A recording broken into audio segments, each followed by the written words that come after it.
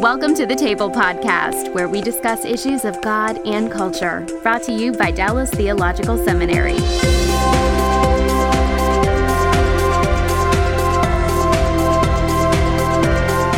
Welcome to the Table. We discuss issues of God and culture. I'm Darrell Bock, Executive Director for Cultural Engagement at the Hendricks Center at Dallas Theological Seminary in Dallas, Texas. And our topic today is Hispanics in the Church. And I have three distinguished guests with me today, Yvonne Leon, Miguel Lopez, and Michael Ortiz, and I'm going to let them each introduce themselves and their ministries, and I'm going to start here with Yvonne. Tell us a little bit about what you do and where you live and your association with Hispanic ministry.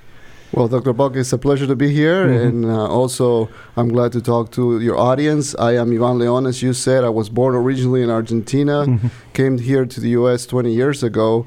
My passion always been to utilize media, this form of communication, in fact, to reach Latinos. And I came to the U.S. precisely to get training in that.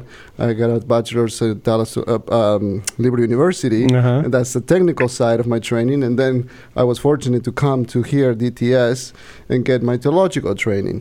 And so those two areas complement, and I now lead a marketing agency that is dedicated to help ministries, churches, publishers really engage the untapped Hispanic population in the U.S. Okay, thanks, Yvonne. And Miguel? Thank you, Dr. Bach. I'm so excited to be here today. I'm one of the pastors at the Heights Baptist Church, teaching pastor for the church and also responsible for our Hispanic ministry. And that's here, is it in Dallas or in a suburb of Dallas? Yes, it is in Richardson, a suburb of Dallas. And, our ministry approach is an integrated ministry, which basically means that we're not a church inside of a church. We are a ministry that seeks to create a cultural bridge between the Hispanic community and the vibrant life of the local church. So everybody that's part of this Hispanic ministry are members of the Heights, and they get to participate in every ministry and also join the mission of the church. Okay, and Michael? Dr. Bach, thank you again for having us at this Table podcast. It's an honor to be here with you. My name is Michael Ortiz, and I'm currently working at Dallas Theological Seminary. I have a faculty administrative role. My faculty role is working in the teaching in the World Missions and Intercultural Studies Department, but I'm also working as director of what now is DTS in Espanol, which I'm sure we'll hear more about that. But in essence, it's part of a new department here at DTS, intending to try to reach out to the Hispanic culture and have programs and courses and other initiatives that will hopefully bridge that gap between theological education and the local Hispanic church. Okay. Now, I've heard two terms that I kind of want to unpack before we even get started to show you how basic this conversation is, and that is you hear the word Hispanic and it sounds like it's all one thing. Okay, or you hear the word Latino and it sounds like it's all one thing.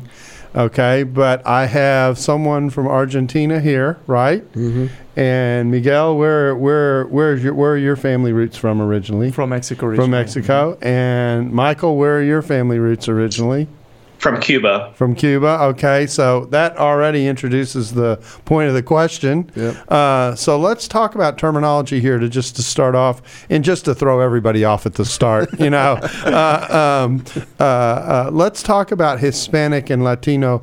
How does and here's the question: are those the better terms to use in describing the group? And then what do you need to be aware of as you describe this group? And Miguel, I think I'm going to start with you. Sure. Okay. Well, the label, of course, is a label that's pretty much a label used in the United States. Okay. When you talk about Latinos or Hispanics, you're trying to address a very diverse people group that the term tries to describe cultural realities, but also countries of origin and procedence. So it is Hispanics are not a monolithic group. You have nationalities like Cubans, Mexicans, right? People from all over the world.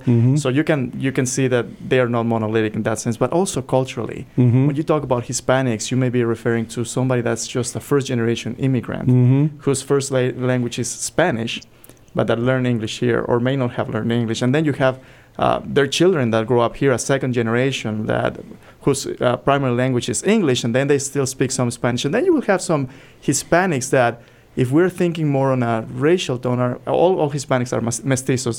They're a mix, right, of European cultures and then a native culture. So you have third-generation Hispanics that speak only English and maybe have a Spanish name or some cultural makeup, but they're not a lot anything that their first-generation grandparents would be. So you have a very diverse group in culture or ethnicity or country of origin in that label.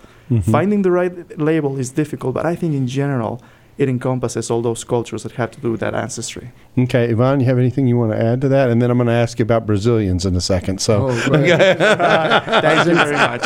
Obviously, to the Argentinians. Yeah, right.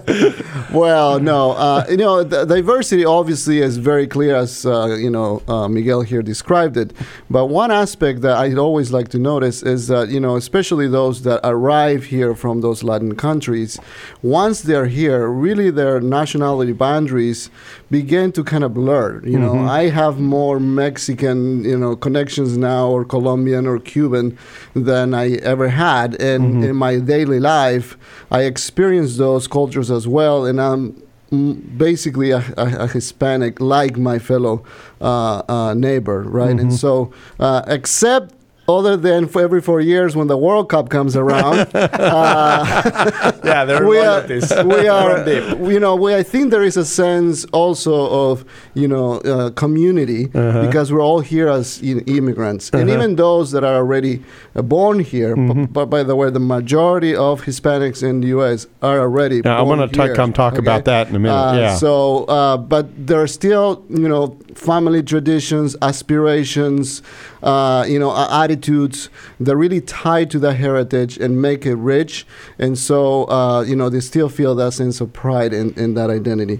So my point is, it's diverse, but in that diversity, I think there's unity as well. Okay. And so what do you do with the Brazilians? Are they in the family, or are they cousins, or how do you think about Brazilians? It's an interesting question. Why don't I let the Cuban answer? That's a good idea. Thank you, Juan.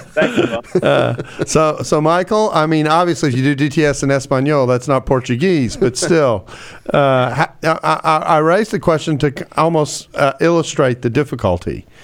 Yeah, I think the term Latino, as some would say, that Latino refers to anyone that is from the Latin American setting or background. So you could almost take Latino and you could include the Brazilians in there if you wanted to, if you look at it from that perspective. And the term Hispanic may then be a broader term in the sense that it might cover Spanish speakers that may not be from Latin America, may not be living in the United States, but in other parts of the world, including Spain and other sections of the world. So the way I see it is a Hispanic is probably a broader term, and maybe Latino is one that has its roots has to do with a geographical location. So then what do we do with the Spaniards? Well, that's we welcome them in love, in Christian love. I think it goes back to my point. They're brothers. I mean, they are really brothers, siblings. They're part of the family.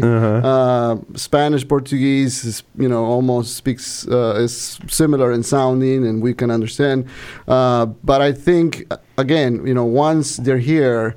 Other than in the World Cup, we feel a lot of unity and affinity. We want to get together, to socialize, because basically we share a lot of those common traditions. Okay. Now, the next question is, I think, an obvious one coming off of this, and that is, there are cultural features and cultural affinities that exist out of this cultural context. Let's talk about some of the values that would be identified with being Hispanic or Latino that are a part of the world that many Hispanics live in. And I don't know who to have begin here. Maybe Ivan, why don't you start us off on that one? What values do you see as important to to Hispanics in general. And again, it's a generalization, but I do think there are some characteristics that people recognize. Yeah, well, definitely, when I'm not going to speak more of those that come from other countries, or they have over the last, 2-3 decades. They brought a lot of energy and dedication and entrepreneurship. I mean, Hispanic entrepreneurial business are skyrocketing right now in this economy. And so the reason is because, they bring all the energy, the really hard work ethic, infused into the society. I think it's the way to really get into this cultural and to move up the social ladder and so on. So I think that aspect, is very important. Another aspect is actually religion, and mainline denominations in the U.S. are surviving and are actually moving and growing because of the influence of ethnicities and specifically Hispanics. And so there's a big movement in that. A lot of them arrive with Catholic roots, we mentioned before, but they're moving away from that tradition in search for a more genuine and fresh and actually, part of their acculturation to the society. So I think those two are really, really key. Okay. Miguel, you think of anything else that belongs in that mix? I think it also a strong sense of relationships. It's not so much the pragmatic, task-oriented mentality. Right. It is very much a relational social fabric that moves the Hispanic community. In Latin America, it's all about relationships, and the proverbial mañana is not that people don't care about tasks, it's that relationship takes priority over that. So family also, your extended relationships matter a little bit more than for the average American family, because your geography, your job, and your occupations isn't very much, in a big degree, determined by your proximity to your loved ones. So familism, to an extent, is a predominant value. And as Ivan said, I would second that. Spirituality is very important, not necessarily just religion, but just spirituality. Hispanics have a sense of destiny and the supernatural that sometimes is not satisfied by religion and therefore gets people in trouble with syncretism or spirituality that's not necessarily distinctively Christian or even in the ballpark. Well, that's an interesting observation. I may come back to that. Michael, you have anything you want to add to the mix? I was thinking actually family was one of the things that was in my head as I was asking the question, because I've seen Hispanic family. One of my closest friends is half Guatemalan and had a Guatemalan mother, and their family was always around them. When I was with them, I wasn't just with brothers and sisters. I was with cousins and grandparents and that kind of thing. Yeah, obviously, family is very important in the Hispanic culture. I know that in Cuba, for instance, it's not uncommon. I'm talking about the Cuban setting, but even here in the United States, I just met with someone here in Florida a couple of days ago who they're from Cuba, but they lived in New Jersey for a long time. And I asked them what part of New Jersey, because I know that there's a section in Jersey where most of the Cubans would live, and they seem to kind of come together and settle in a certain area, and then they make that sort of their home for a long time.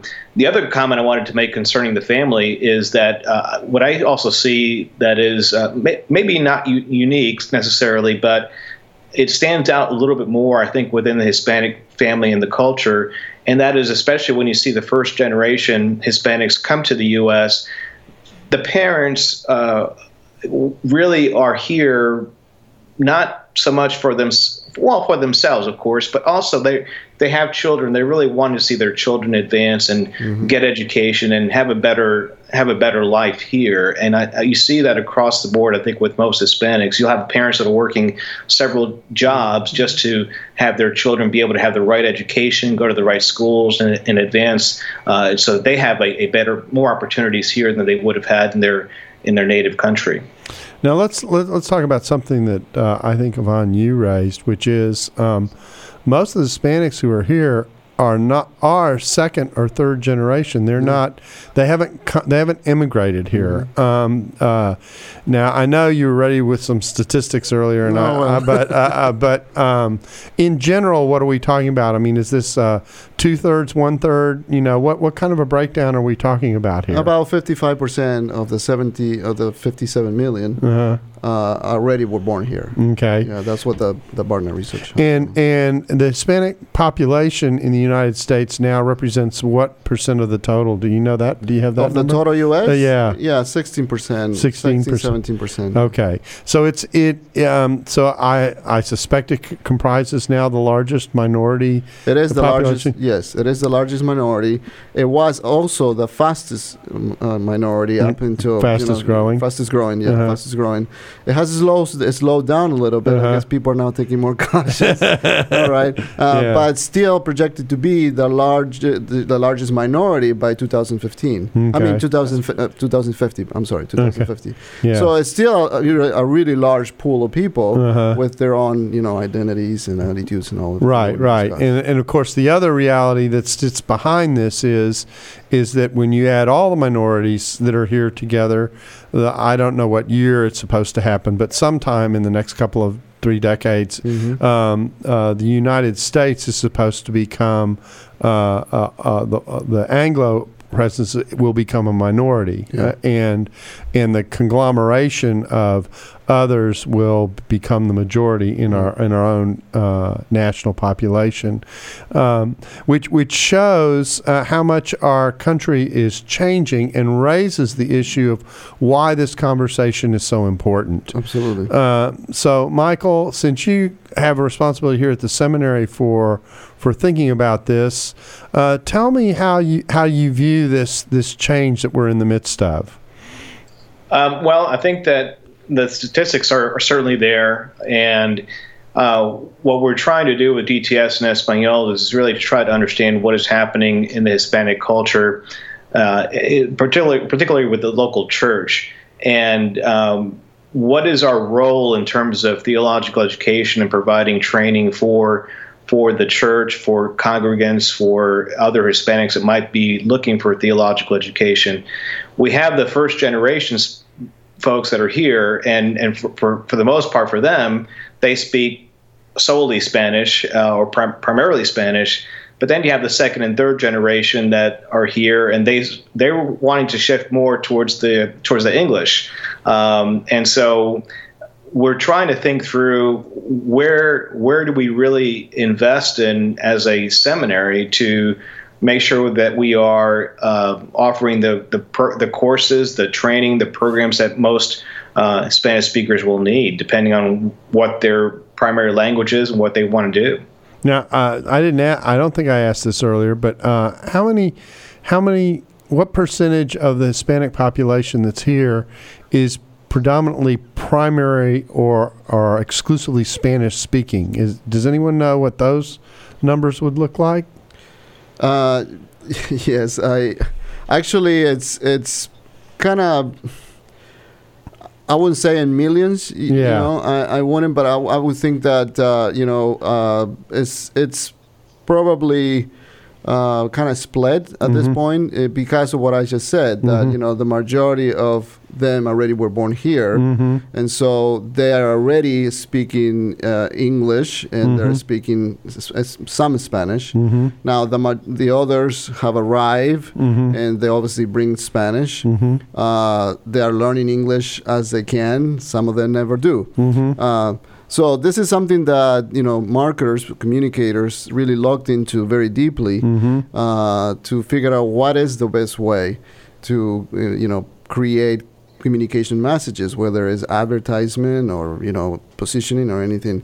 So it is a science, and it is an art in that aspect as well. So I guess part of I think the figure that I have heard now, I don't want to get into the immigration discussion with this question, but is that the amount of supposed I don't know whether I've heard the number around 11 million. I don't know whether that is an undocumented number or the number of immigrants per se? The number is being thrown as the number of undocumented immigrants. Okay, so and obviously most of those people come in and they come in with Spanish, certainly primarily. Definitely. Okay, so but on top of that, we've got many Hispanics who are bilingual. Okay, second and third generation, et cetera. And then we've got some people who've been here a while who've learned English, et cetera. So that number may be high in terms of the totality of people who are Spanish only. And the reason I raise this is I was actually going to begin this broadcast by speaking what little Spanish I know and saying buenos dias to you guys and como estás. Yeah, buenas tardes, exactly.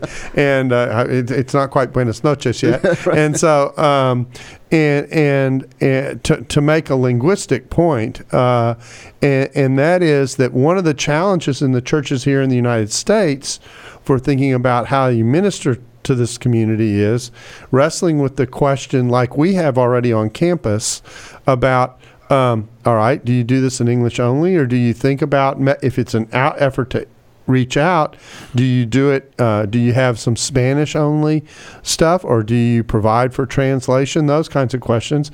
Now, Miguel, my questions for you is, you work in a church that's trying to sort this out. How do you handle that question? It's a great question. Well, there are lots of models that can be implemented, whether it's simultaneous translation with technology, or sometimes there are preachers that preach in Spanish and in English, just taking turns. There are many, many methodologies, and many of them seem to be effective. I don't think the method matters, is the most important thing, as much as how it gets implemented and the support that it gets from the whole community for the church. In our particular case, we do have a Spanish-speaking service, because many of the people in the community that we're trying to reach speak primarily Spanish and will not be learning English for many reasons, or they prefer Spanish. So we do have a worship service in Spanish that happens at the same time as the English service, and our children and those who are bilingual are able to participate in any ministry of the church for the other ministries.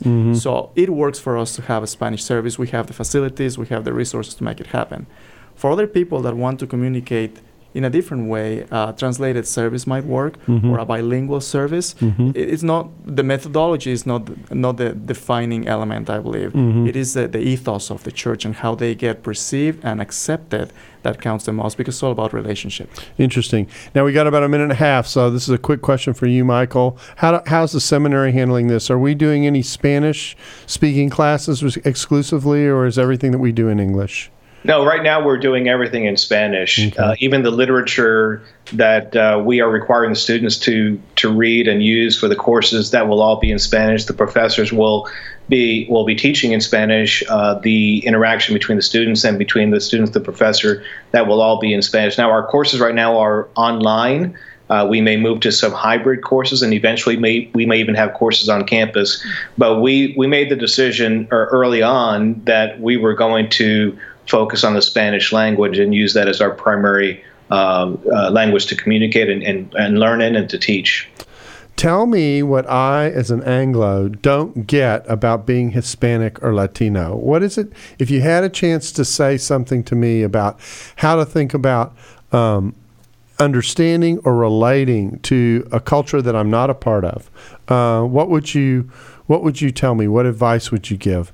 And Ivan, I think I'll start with you in terms of answering that question. Yes, this is a question that we try to answer to all our clients in our firm. I mean, we work with large ministries, publishers. What's the name of your organization? It's called Kerux Group. Kerux Group comes from a Greek, not Hispanic. But it means herald, and means a voice. And we want to be a voice for all these organizations, the Anglos, into the Hispanic community. So keruxgroup.com, KERUX group.com. They can go there and find information about us. But that's what we try to do, to really open the eyes to the Anglo entities, and how a Hispanic thinks, what's the way they communicate, what is the expectations also as their audience. So one of the things I would say in terms of trying to understand the audience is that Hispanics are very visual, very colorful. very emotional, and all those aspects need to be included in your communication approach. You know, they can really spot something that is done not professionally with shortcuts. You know, when translations are done half away, we can really identify that, and it goes to the heart of credibility. And when we're dealing with the message, the gospel, it is really key that is removed if you want to reach people really truly in an authentic way. So that's what we do, and that will be my advice, not to try to shortcut. The fact that somebody in your church or in your organization speaks Spanish and, you know, can do some translation does not mean it's going to really connect with the audience that you're after, because there is an art and there is a science to it. Miguel? You know, there are two things that I think, agreeing with Ivan also, but taking a step further, there are two things that I would want you to understand as an Anglo about a Hispanic person.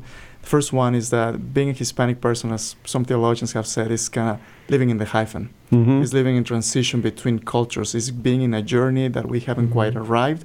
And for somebody that belongs to a particular context, this journey may not make a lot of sense. It's kind of like the Israelites getting out of Egypt and going to the Promised Land. Well, it takes them 40 years, and that generation doesn't make it. Well, that journey of the 40 years is the becoming. It is living in that hyphen.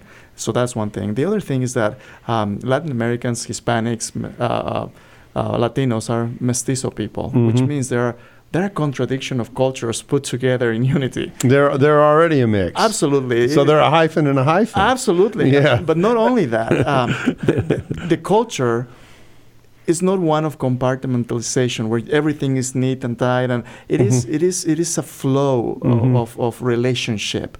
So some of the things that don't make sense from Hispanics, many times for Anglos, come from the fact that, for instance, the mañana or the viva la vida, the enjoying life, right? It's not that people are lazy or don't have a good work ethic. There are values that may be driving this journey, and there are some things that are more important than others that you don't necessarily share. Okay. I'll give you one that comes up right away the moment I go to Latin America. It's called tiempo.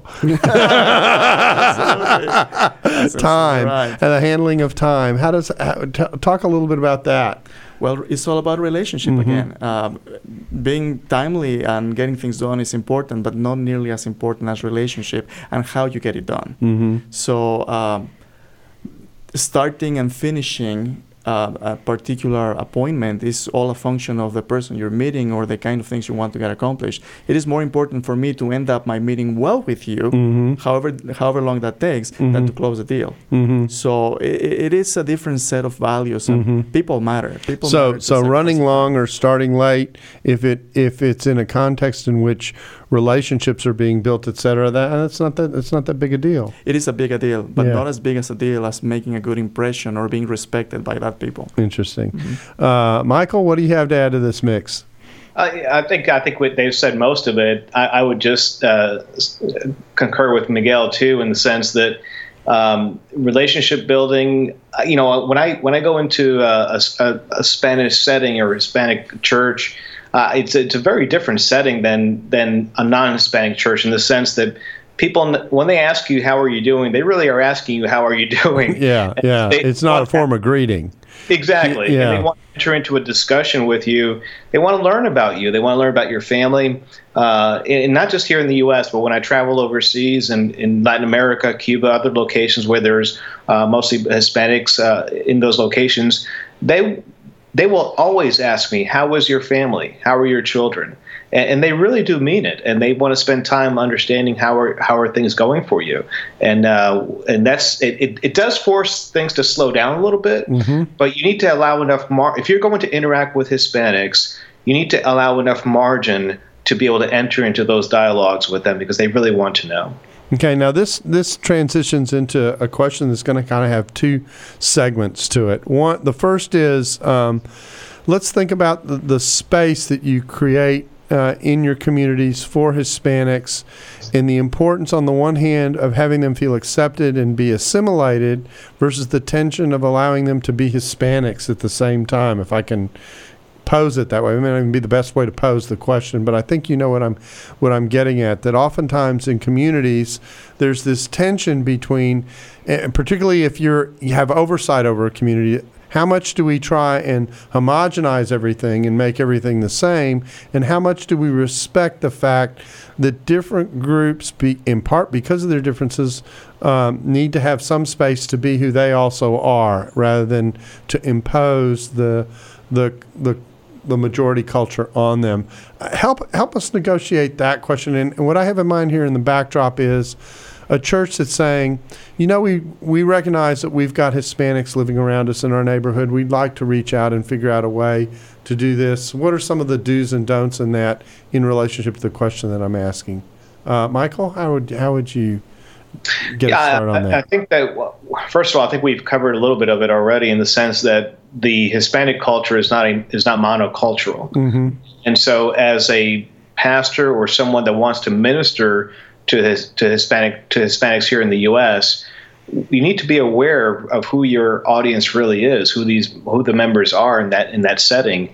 They could be from various different countries that would bring with them different attitudes, even different terminology sometimes.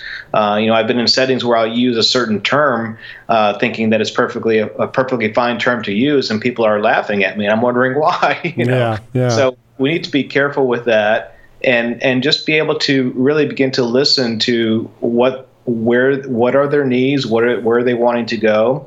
The other aspect to keep in mind too is that we need to be thinking about the influence of the globalization movement, even in local settings. You have parents that might not have as much of that influence in their lives, but they have their children and others that they're interacting with that are starting to understand that there's a world even outside their immediate setting, and how is that influencing them as well? So it's a complex issue, I think, but I think it starts with trying to understand and listen carefully. Yvonne? Yeah, I would say to somebody who is thinking about how to do a Hispanic ministry, don't be timid. Don't be timid. I mean, one common denominator that I observe in a lot of organizations is that, they think that, okay, we have Hispanics here, so let's try to do something in almost like an experimental way. And I mean, like I said, Hispanics would spot that as a really lack of authenticity, care, interest. I mean, the brands, corporations understand that, and they're making big investments and long-term commitments because they see that, in 3 decades, this is where, the major audience is going to be of, the brand. So I think ministries need to be really serious about this if they're going to enter. Of course, there are ways to mitigate risk and to be good stewards of, the resources the Lord gives. But it goes to the attitude, right? It goes, you got to show the same passion that you show for your youth ministry or for, your men's ministry to Hispanic ministry. Miguel? I think there are 3 things that we need to consider when we go into Hispanic ministries or churches, and churches are uniquely equipped to address this need. The first one has to do with replacing assimilation with integration. Assimilation is the world's cookie-cutter mechanism to bring people into the melting pot. I think the church is better than that. The church has a chance to bring all of God's people into the full participation of God's purposes. That's integration. As we partner together to do the mission of God and dignify people in their context, we can experience unity and diversity. So integration. How do we make that happen? Incarnation. Christ offers the perfect model, being God himself and becoming human, to bridge the biggest possible gap of cultures, if you will, God's culture and human culture. And he doesn't appear, he doesn't just go and do some benevolence ministry, he becomes. So incarnation. The third one has to do with mutuality. When you pile your leadership resources and welcome people and dignify them, you bring them to be equal partners. It's not the church that meets at 6 p.m. It's not the second-class member of a church. It is a brother or sister in Christ. So we effectively create a third culture.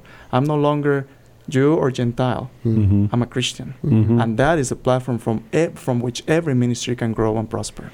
Now, that makes an observation that I think reflects what sometimes can be a blind spot. This is actually true of all intercultural interactions, and that's almost a kind of a patronizing that can take place that even in some cases might not even be intended, but exists. So I want you to talk a little bit about that. What what can come across as patronizing, even though it might be well-intended, that actually ends up, in some cases, doing more harm or creating more distance than good? Well, there's a lot of that. Well, for instance, paternalism in churches. When well-intended churches want to plant a Hispanic church and they want to pile all the resources and dictate how every ministry should be led, and they always want to control every single aspect of the new church plant because obviously they don't know any better. It might be well-intended for the church to grow and bring best practices, but they don't give an equal partnership level to those who they are trying to help. Or just some well-intended questions, as you said, when people sometimes ask me, so you're Hispanic, that means you're not white, right? When we make racial categories and we don't understand that Hispanic is not a racial term, it's a cultural one. So things like that sometimes create tensions that are unnecessary. Michael, you have anything to add to that mix in terms of what can be brought forward? Sure. I mean, I think when I'm thinking about theological education, because that's where I'm mostly involved with right now in terms of the Hispanic culture, it's really being able to understand and enter into a dialogue with them about what is it that you really need. What are some of the areas that you need training in? What are some of the areas that you want to improve upon in terms of your understanding of theology and Bible, and try to address those needs, as opposed to going into that culture or that setting and presuming that you have the answers that they are looking for, and you might have the answers to the wrong questions. So, I think that's something to be keeping in mind as well. We often want to approach and be cross-cultural and enter into different settings, different worlds, but sometimes we are eager to do so, but we're not listening very carefully. So. Okay, I want to follow up on this by kind of asking you a question. Might be a difficult question, and that is, are there areas of life or engagement or segments of theology that fit into Hispanic culture more normally or naturally that tend not to be addressed if it's a European or an Anglo-American who's addressing the theological topic? I mean, are there certain things where the Latino and Hispanic community have given attention to or have thought about certain issues in ways that everyone can learn from them? I mean, that's a really bad way to ask the question, but you get what I'm getting at. You're asking me? Or? Yeah.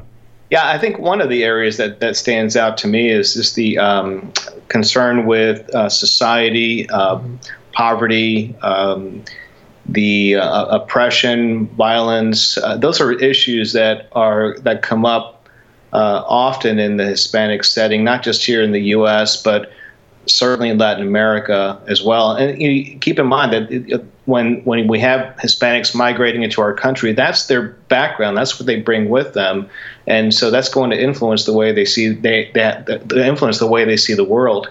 And so in that setting, oftentimes they will have a theological perspective that might address those topics more than we would here in the U.S.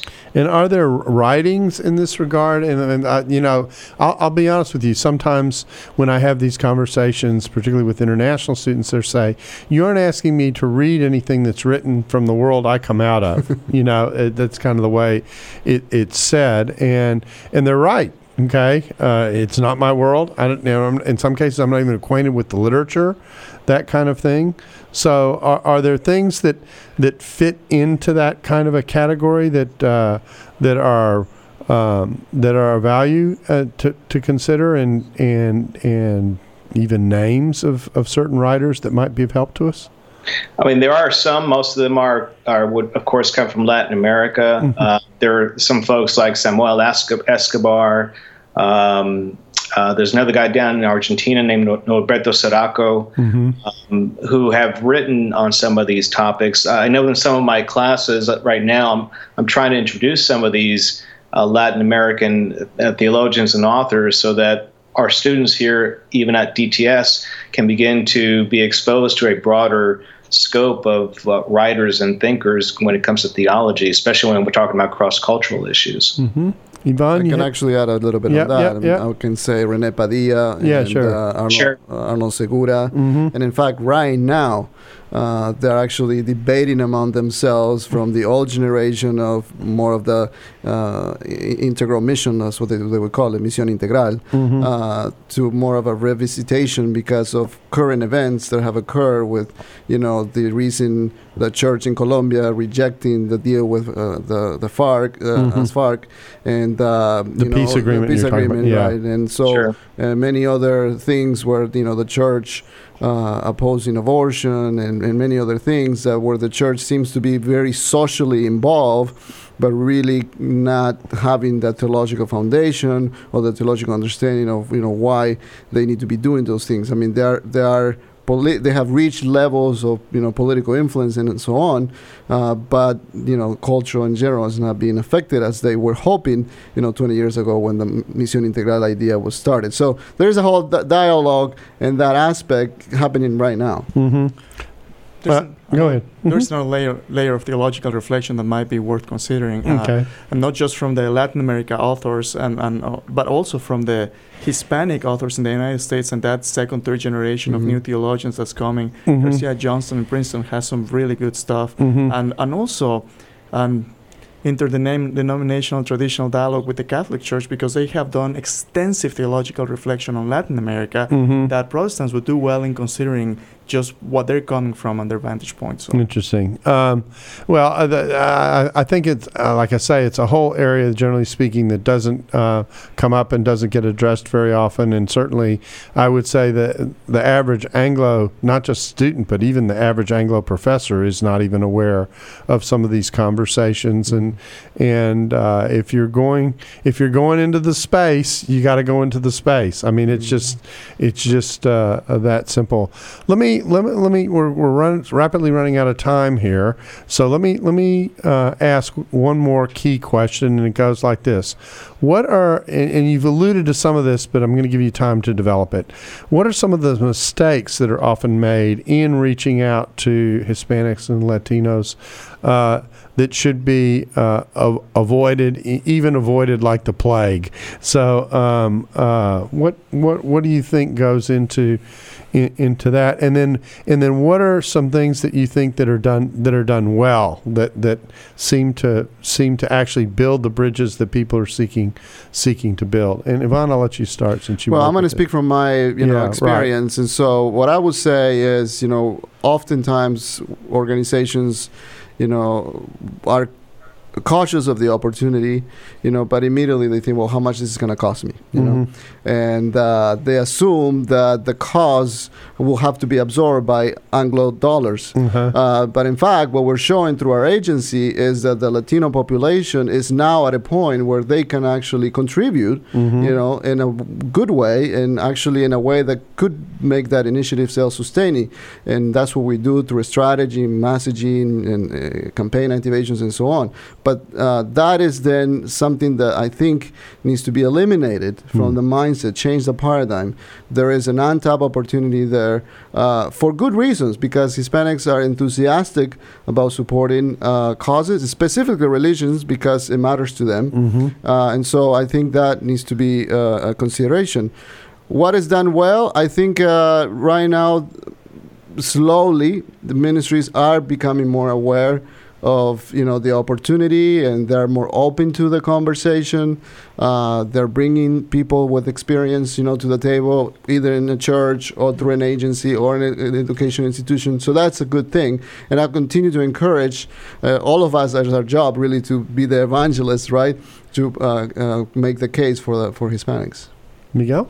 I think some things to definitely avoid, like the plague. Ethnocentrism, whether on the Anglo or the Hispanic side. There are Hispanics that only want to be the Mexican church or the Spanish-speaking church. That is absolutely untenable for the church. The church is the body of Christ, and ethnicity is welcome. So ethnocentrism, I mentioned paternalism earlier, and also just good intentions without counting the cost. A lot of churches want to start a Hispanic ministry just to find out they don't have what it takes to plant a church, let alone a Hispanic church.